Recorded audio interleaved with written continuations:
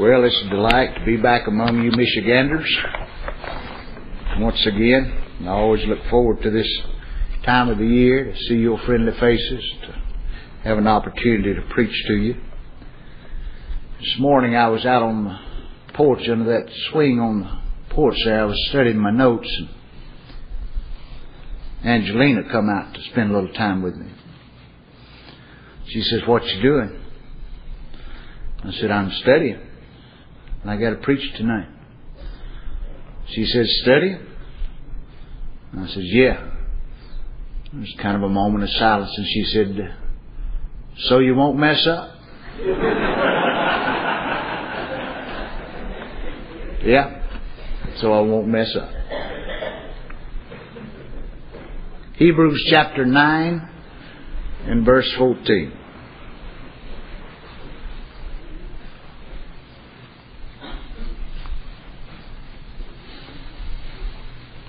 How much more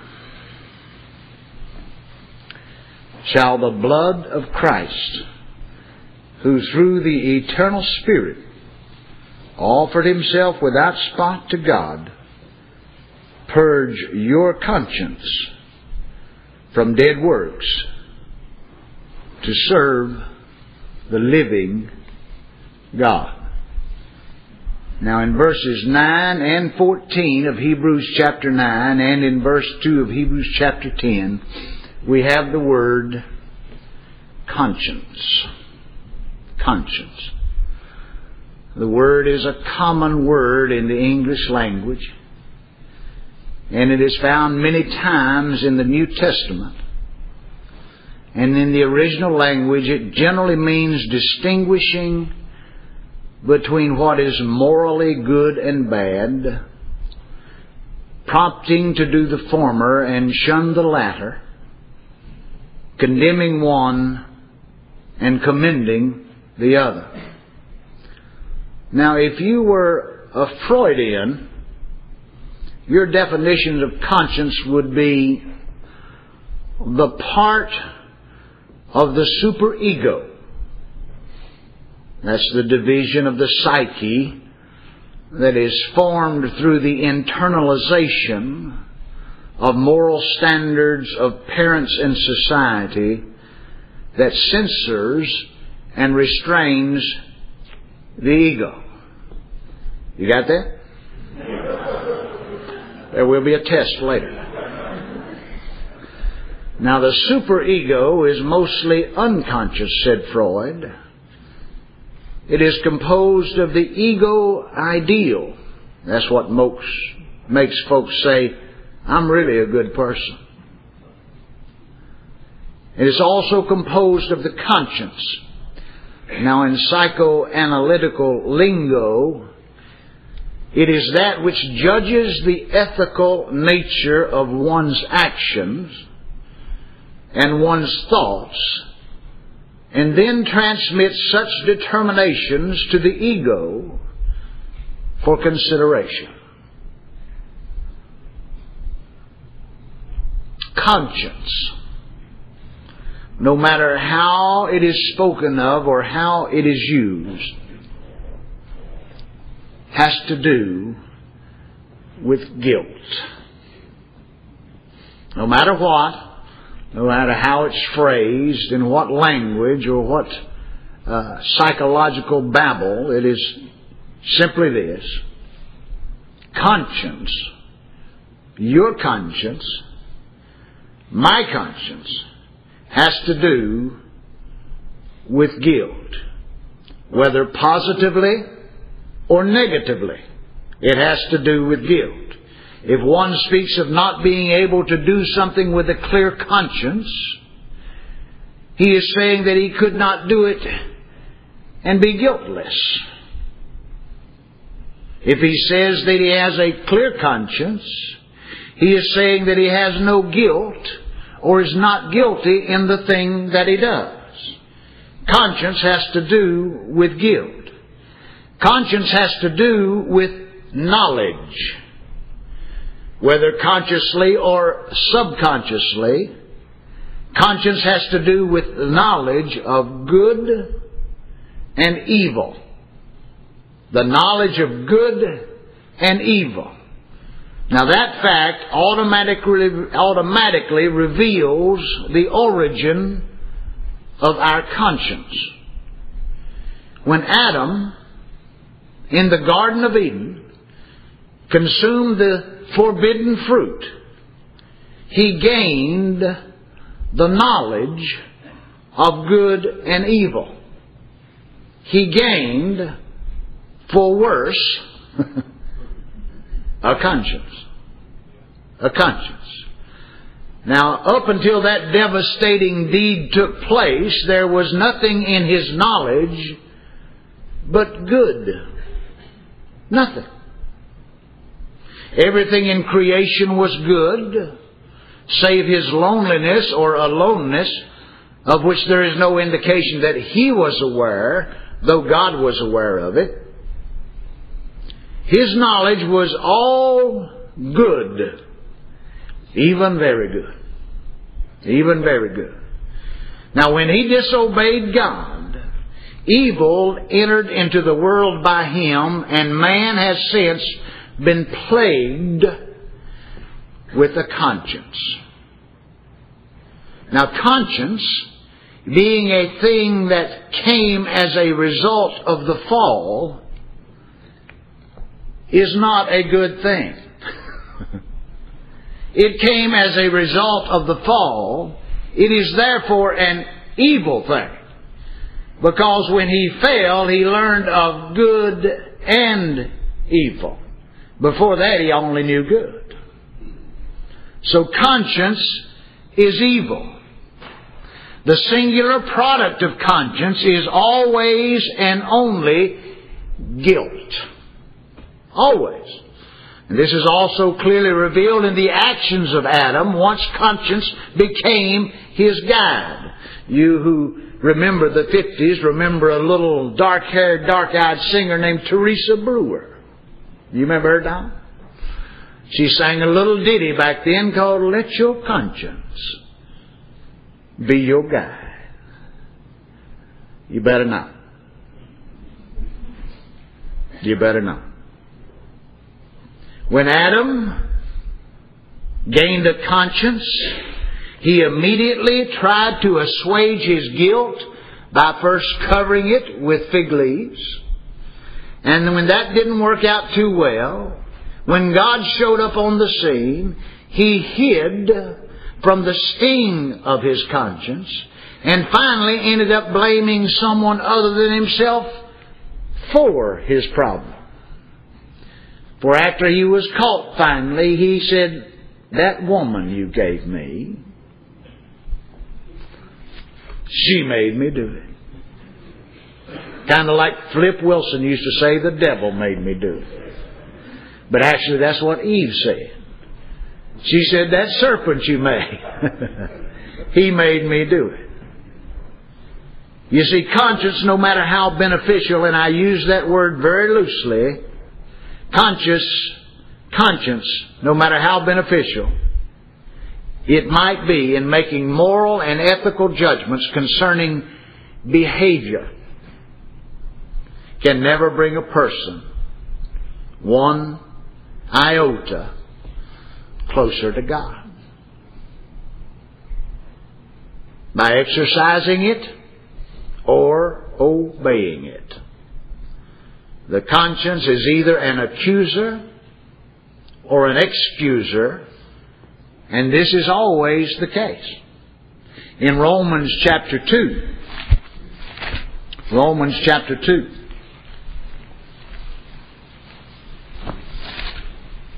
speaking of the Gentiles and the Gentile mind, and that's us.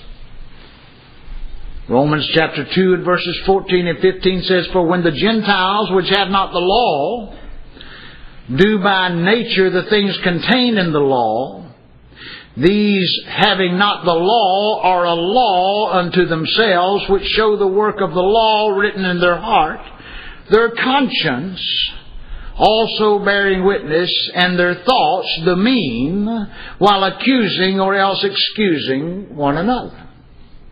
And you'll notice there's a real connection there with the concept of the conscience and the principle of law. They're a law unto themselves. That's important to remember. Now, accusing or excusing is the particular arena in which free will works religion operates and can never produce perfection before God as pertaining to conscience, operating within the nature that man has inherited from Adam.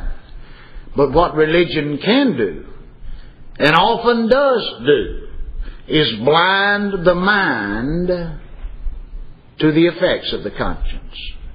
In 1 Timothy chapter 4, it speaks of forbidding and marrying and forbidding to eat meats, and that effectually sears the conscience or cauterizes the conscience. In Titus 1 verses 9 through 16, it speaks of those who profess to know God but who do not love the truth. Their conscience is sealed or seared in good works. In the good works that they do. Now, though religion may cauterize the conscience, it can never perfect it. Conscience operates in the realm of the broken law. It operates in the realm of the broken law, in the realm of the transgression, and never in the realm of spiritual life. Did you hear what I just said? Conscience never operates in the realm of spiritual life. Never.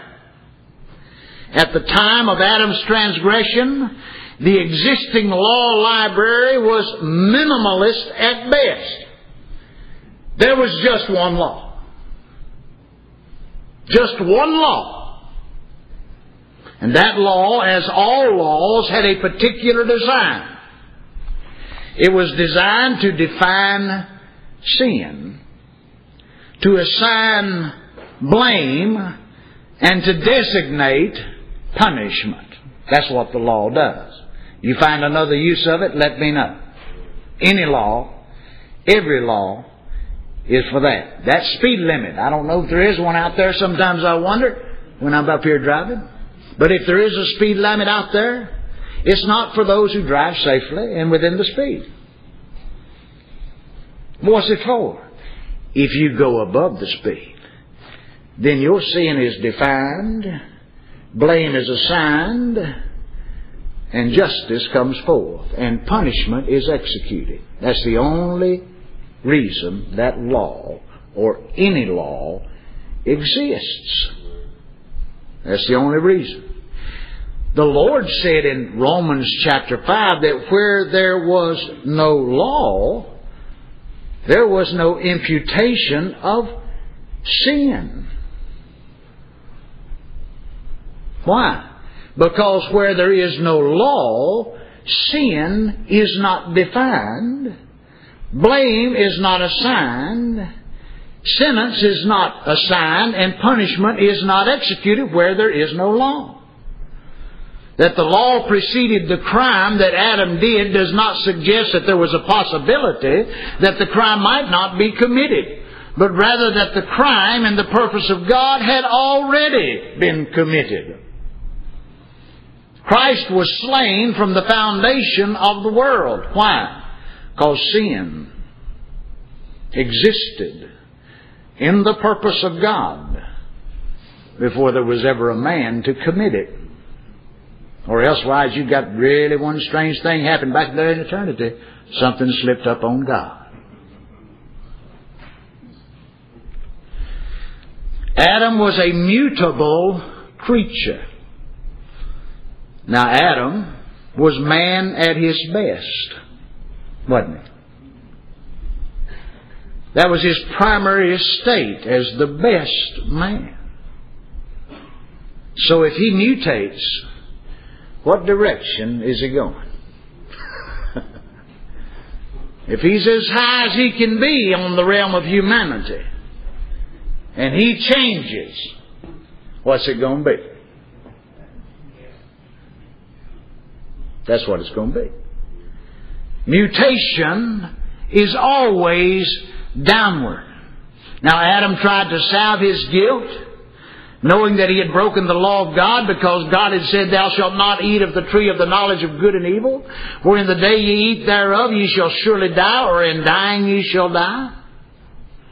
And once the deed was done, Adam proved that any effort of religion, and by the way, all efforts of religion, apart from grace, no matter by what name it may go, all efforts of religion are designed to make a person feel better about himself in the flesh. Always. And all that this text said was dead works. Dead works. Now, he did not know, Adam, I believe, that he was spiritually dead. He surely felt the pains of natural death, because he began to immediately stress and be anxious over this new thing in his bosom that suddenly made him uncomfortable at the thought of being around his Creator. And that thing in his bosom was the fear of judgment, which is the true fear of death. I don't believe people really are afraid to die. I've watched too many people die. Part of the job. Preacher always gets called to the bedside of the dying. How many hands are you held on? How about you, Bruce? How many hands are you held of people that slip from this world to the next? People aren't afraid of dying. People are afraid of what comes after death. What our brother read this evening from John chapter 4, they're afraid of judgment. That's why they use language like, I wish I'd have been a better daddy. That's not a fear of death, that's a fear of judgment. I wish I'd have been a better mama. Why do they say things like that? Afraid of judgment. You know and I know, and every living creature on the face of the earth, even an Adam in the Garden of Eden, and all his sons in this world know that death don't end anything. It's the beginning of eternity. And it begins with judgment. There's an accounting, folks. There's an accounting, and people understand that. And Adam understood that. He knew that somehow whatever had happened made him accountable for his condition. And somehow he felt like, I've got to do something to undo this. And that's what conscience was telling him to do. His conscience accused him. His knowledge of good and evil made him endeavor to make a moral and ethical choice to undo his aching dilemma, to quiet this screaming banshee in his bosom. And the end product was that with each religious effort, whether covering, hiding, or assigning blame to someone else, he showed for all who are spiritually alive that the law, no matter the shape or form, can only define sin, assign blame, determine punishment, and end in guilt. Whatsoever the law saith, it saith to them that are under the law, that every mouth might be stopped, and all the world become what? Guilty before God. So by the works of righteousness shall no man be justified in his sight. Shakespeare said conscience makes cowards of us all. Spurgeon defined conscience as the sense of past and present sin and the recollection of our deficient life. And no matter the effort to reform or change behavior, conscience The knowledge of good and evil will always bring you to despair. Read Romans chapter 7. Here the Apostle Paul, the one who met Christ on the road to Damascus, who was cast down into the dust, blinded by the light of Christ. And through the preaching of the gospel, the scales were removed, and he went on to preach the gospel in almost everywhere in Asia and Asia Minor, and was responsible for the establishment of almost every New Testament church that there was in the days of the Bible. And he said, you know, when I want to do good, evil is present with me. The will to do is there, but the power to perform I find not. So I see in my members a law, a principle of death, that everything I touch makes me guilty. Everything I try makes me guilty. And I try to do good. I don't. And I'm guilty. And I get a wild hair and start going toward evil, and I can't. And I'm guilty. I'm just guilty. Why? Why? That's the conscience. It's all it can do. That's why at the end of that wondrous tirade and explanation, true explanation of the conscience, Paul said, oh, wretched man that I am, who shall deliver me from the body of this death? Of this death. No matter what, conscience always brings you to despair. You see, where there is sin, now listen, where there is sin, there is law. Where there is law, there is sin. In 1 Corinthians chapter 15, it says this, the sting of death is sin. And the strength of sin is what? The law. The strength of sin is the law. You see, where there is sin, there is guilt. And where there is guilt, there is the law. And where there is the law, there is the conscience. And the conscience always points to guilt.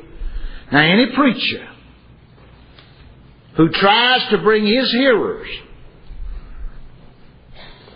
to the law for righteousness is entirely discounting, disallowing, and disavowing the work of Jesus Christ. Any one of them. Any one of them. Any preacher who does so is making the death of Christ to be no effect to his hearers. He, operating in conscience, addresses the conscience of men and women, reminding them of their guilt. He then takes them to the law so that they might make moral and ethical choices to cover and hide or blame someone or something else for their guilt. Whether it's in a box or a bottle or a bordello or on the internet. Something's got to be blamed for this. But whatever it is, you see, can't be your fault. Can't be your fault.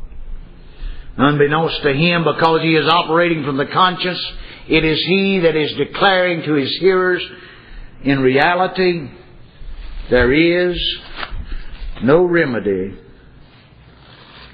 for sin. A man who brings his hearers to the law is declaring there is no remedy for sin. Look at 1 Timothy.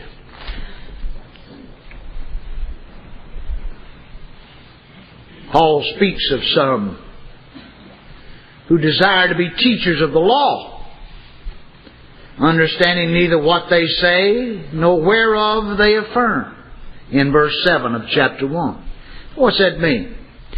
These who desire to be teachers of the law don't understand what they're saying to start with, and they have no idea of the consequence of their words. They have no idea. Paul says, but we know that the law is good if it's used lawfully. How's it used lawfully? If it's declared to be fulfilled in Jesus Christ. We do not use the law to make men guilty.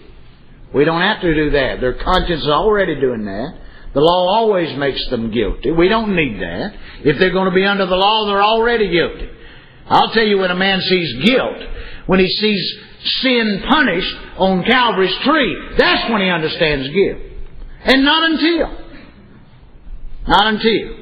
Because all that other guilt, he believes that he can undo somehow. You get in a fix. Ever been in a fix? Our brother talked about the big fix. The tribulation of life as we know it. The troubles that attend every man that's born of woman in this world. What do we do when we get in a fix? Us fine Christian folk. We say, oh, I don't know what the problem is, but I believe I need to pray more. Fig leaves, folks. Need to read my Bible more. Why? So I get out of this fix. Listen, if you're in a fix, that's where you're supposed to be. It's your fix. It's yours. God sent it to you if you're His. Don't try to get out of it. Well, you know, what are you saying, really? If I was a better person, nothing bad would happen to me. If I, by my works, can accomplish to a certain level, I will live a trouble-free life. That ain't going to work, folks. But you know what's doing that? Your conscience, not your spirit. It's your conscience. Always that way. Always that way. Knowing this, that the law is not made for the righteous man, but for the lawless and the disobedient, for the ungodly, for sinners, for unholy, profane, for murderers of fathers and murderers of mothers. Now he's saying those who say they trust Christ, profess to trust Christ, yet seek to bring men under the law and teach them that by the law they achieve righteousness before God. What they are actually doing is saying that what Jesus Christ did on Calvary didn't really change anybody, didn't really save anybody, didn't really justify anybody. Because no matter what He did, unless you go to the law, you're still whoremongers. They're taking what Christ has said is clean and saying it's not clean. How do they say it? They say we must go to the law. And that turns them right back. The law, you see, operates in the realm of sin. That's where it operates. And this is specifically what Paul is dealing with in our text. Boy, that was a long introduction, wasn't it? But it's a short message. Look back at our text, Hebrews chapter 9. In chapters 9 and 10, Paul is dealing with this specific thing. When he talks about the service performed toward God by observing the rites and ceremonies of the law cannot make the comers thereto perfect as pertaining to conscience. These services cannot remove guilt, and in fact excite and exacerbate guilt. If they were able to remove guilt, they would have ceased to be offered, because the sheer magnitude of the act of removing guilt is such that once it is done, it can never be undone, and therefore never ever needs repeating. If guilt is removed, it never needs to be removed again. Never. So if we stay guilty in this life, something is bad wrong if we're a child of God. Look at chapter 10 of Hebrews just for a moment. This is what he's saying about all those Old Testament sacrifices. In verse 1 he says, "For the law, having a shadow of good things to come and not the very image of the things, with those sacrifices which they offered by year, continue to make the comers thereunto perfect." And what couldn't be done. For then, if they had made somebody perfect, then would they not have ceased to be offered? Of course. Why? Because the worshippers, once purged, should have no more conscience of sins. No more conscience of sin. Look at verse 18 of the same chapter. "Now where remission of these is, there is no more offering for sin." Now Paul makes a remarkable statement in verses 8 and 9 of chapter 9. Look at it. "The Holy Ghost, this is signifying that the way into the holiest of all was not yet made manifest, while at the first tabernacle was yet standing, which was a figure for the time then present, in which were offered both gifts and sacrifices, that could not make him that did the service perfect as pertaining to conscience." They could not do that. That's an astounding statement. That's an astounding statement. Taking the entire matter as a service of God by the law and setting the law to represent the Old Covenant, Paul says that the Holy Ghost teaches precisely, specifically, by the numbers, that all those efforts in service to God under the law were designed to fail in removing guilt. They were designed to fail. In the performance of these things, the conscience was instead incited to guilt. Verse 3 of chapter 10 says, "But in those sacrifices there is a remembrance again made of sins every year." Guilt comes back. Guilt comes back. All these rites, according to the Holy Ghost, God the Spirit, were carnal rites done in the flesh and could not please God. Look back at chapter 9 and verse 10, "which stood only in meats and drinks and divers washings and carnal..." What? Who ordained these things? Who appointed these things? God did. And what does He say of them? Carnal ordinances imposed on them till Christ came, till the time of Reformation. Imposed on them. Now all these rites, according to the Holy Ghost, were carnal. Now that's hardly an adjective that men would apply to holiness, or justness, or righteousness. Yet God does. Men stand in pulpits and preach the law as a means of righteousness, and what they produce in men is carnal holiness.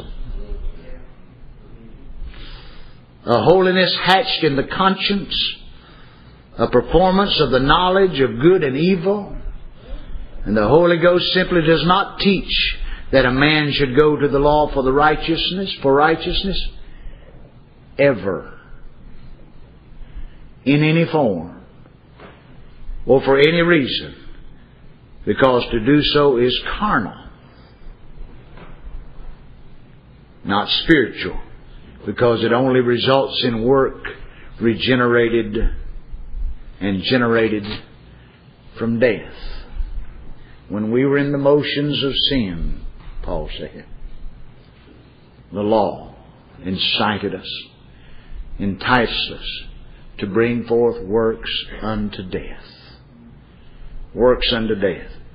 Operating in the realm of conscience is not spiritual, and all effort and endeavors that emanate from conscience produce dead works and then cannot ever be regarded as service to God. They can't. The impetus of conscience is the broken law. And that is what the Holy Ghost teaches. Now, is there anything? Is there such a thing as a good conscience? Is there? Can the accuser that we are born with, that plagues our mind all the days of our lives, can that accuser be silenced? It is clear that it cannot be silenced by the deeds of the law. We just read that in verses 8 and 9. In fact, such deeds only increase the decibel level. Religious service designed to keep the law and render service to God is dead. Is dead. How dead? Graveyard dead. Twice dead and plucked up by the roots dead. Necros dead. Stinking dead. Corrupting dead. Dead. Guilt is employed by religion as the incentive for religious service and is designed to soothe or ease the conscience.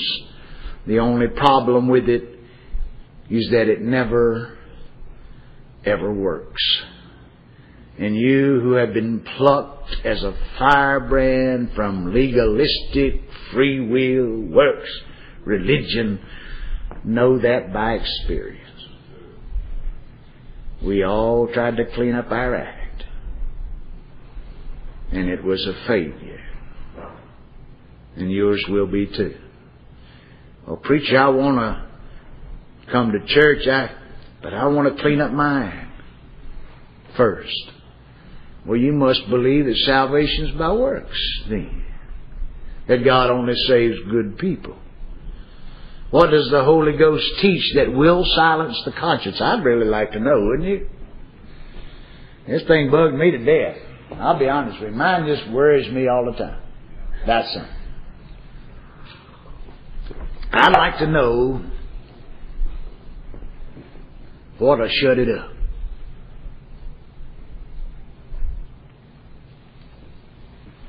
The Holy Spirit teaches that a perfect sacrifice, a spiritual sacrifice, a sacrifice that has nothing whatsoever to do with your religious service, yet produces true and acceptable service to God, will quieten your conscience. The conscience is only silenced, listen very carefully, when no grounds exist upon which it may accuse. No grounds. This means that there can be no law to define, no sin to record, no guilt to condemn. A perfect sacrifice shuts up the conscience. Because the conscience cannot say you must do this, like sew fig leaves together, or hide from God, or blame it on somebody else. Because you see, there's nothing to cover. There's nothing to hide. There's no one to blame if you're not guilty. If you're not guilty. That sacrifice is the sovereign, successful, sweet, substitutionary sacrifice of Jesus Christ, the Lamb of God that taketh away the sin of the world. Look at our text, verse 12. Neither by the blood of goats and calves, but by His own blood He entered in once into the holy place, having obtained He got it. Eternal payment for us. Sin is a debt. Isn't it? You're a child of God? It's paid. Paid. Say, well, don't I have to do something? Tell your conscience to shut up. The sacrifice has been made. It's been made. Look at verse 15. And for this cause He is the mediator of the New Testament, that by means of death for the redemption of the transgressions that were under the First Testament, they which are called might receive the promise of an eternal inheritance. Look at verse 22. And almost all things are by the law purged with blood, and without shedding of blood there is no remission of sin. Verse 26, for then He must often have suffered since the foundation of the world, but now once in the end of the world hath He appeared to put away sin by the sacrifice of Himself. And you all are familiar with chapter 10, verses 12 through 18. I dare say probably if I got it started, y'all could quote it out loud. You know, that high priest, that blessed high priest, when he had finished the work of salvation and perfected forever them that are sanctified, so much so that God will not remember their sin anymore, He sat down on the right hand of the Majesty on high, having purged our sins. And so there is no more need for sacrifice and no more need for offering. The sin offering has been made. And the conscience is purged and quietened and silenced and placed under a judicial gag order when every basis for condemnation is removed. Paul makes an allusion here to the red heifer in verse 13, whose ashes symbolically cleanse the defilement of the flesh. Now, what defilement did those ashes symbolically clean? The sin of touching a dead thing. What did Christ do for us? He purged your conscience from dead works to serve the living God. Touching a dead thing. This alludes to the dead works produced in serving God by conscience. At the risk of channeling M.C. Hammer, can't touch this. Don't touch this. Don't touch it. I beseech you by the mercies of God, don't touch it. If the ashes of a heifer cleanse the defilement of the flesh, the blood of Christ purges the conscience from dead works. And what does that mean? It means you have no more conscience of sin. That's what it says. That's what it says in chapter 10 and verse 2. You have no more conscience of sin. It means that there is no basis upon which the conscience can accuse you. Think of that. There is nothing in you or about you before God that the conscience can accuse you of. And so it has nothing to say. So it just shuts up. And instead the Spirit says, there is therefore now no condemnation to them that are in Christ Jesus. Who shall lay anything to the charge of God's elect? Who is he that condemneth? It is Christ that died, that perfect sacrifice. Yea, rather is risen again, and is even at the right hand of the Father, living to make intercession for us. We serve the living God, not by conscience, but by faith. If your conscience is bothering you, I can tell you what you're doing. You're trying to serve God under the law. And conscience likes that. Because it'll tell you, you know, you didn't do it right. And then it'll say, you better do something about that. And then when you've done something about that, it'll say, it ain't enough. And you better run and hide. It'll always say that. We don't serve the living God to cover, to hide, or to assuage our guilt. We serve the living God because we're not guilty. Not guilty. Our works are not dead but lively because they are spiritual and acceptable to God by Jesus Christ. A lively priesthood offering spiritual gifts unto God acceptable by the Lord Jesus Christ. You see, looking to Christ makes the conscience mute. When I feel guilty, it is because I've breathed life into my conscience. And the result will be that I will try to do something to cover my guilt, or will try to hide from God and maybe even blame you for it. I'll end up in despair every time. When I look to Christ, would to God I could do it all the time. Unbelief prevents me. My unbelief.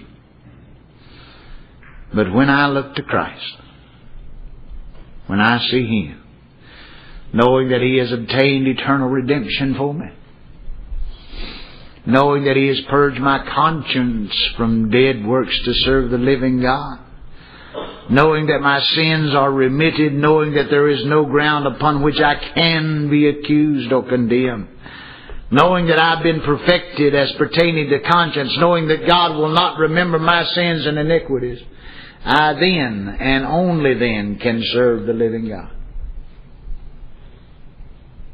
Any other motivation or rationale results in dead works. In dead works. When I see Him, it is like a heavenly cordial handed down from heaven. And I drink it. I imbibe. And I grow drunk. And for that period of time, when I'm in that worshipful gospel stupor, I forget all my trouble.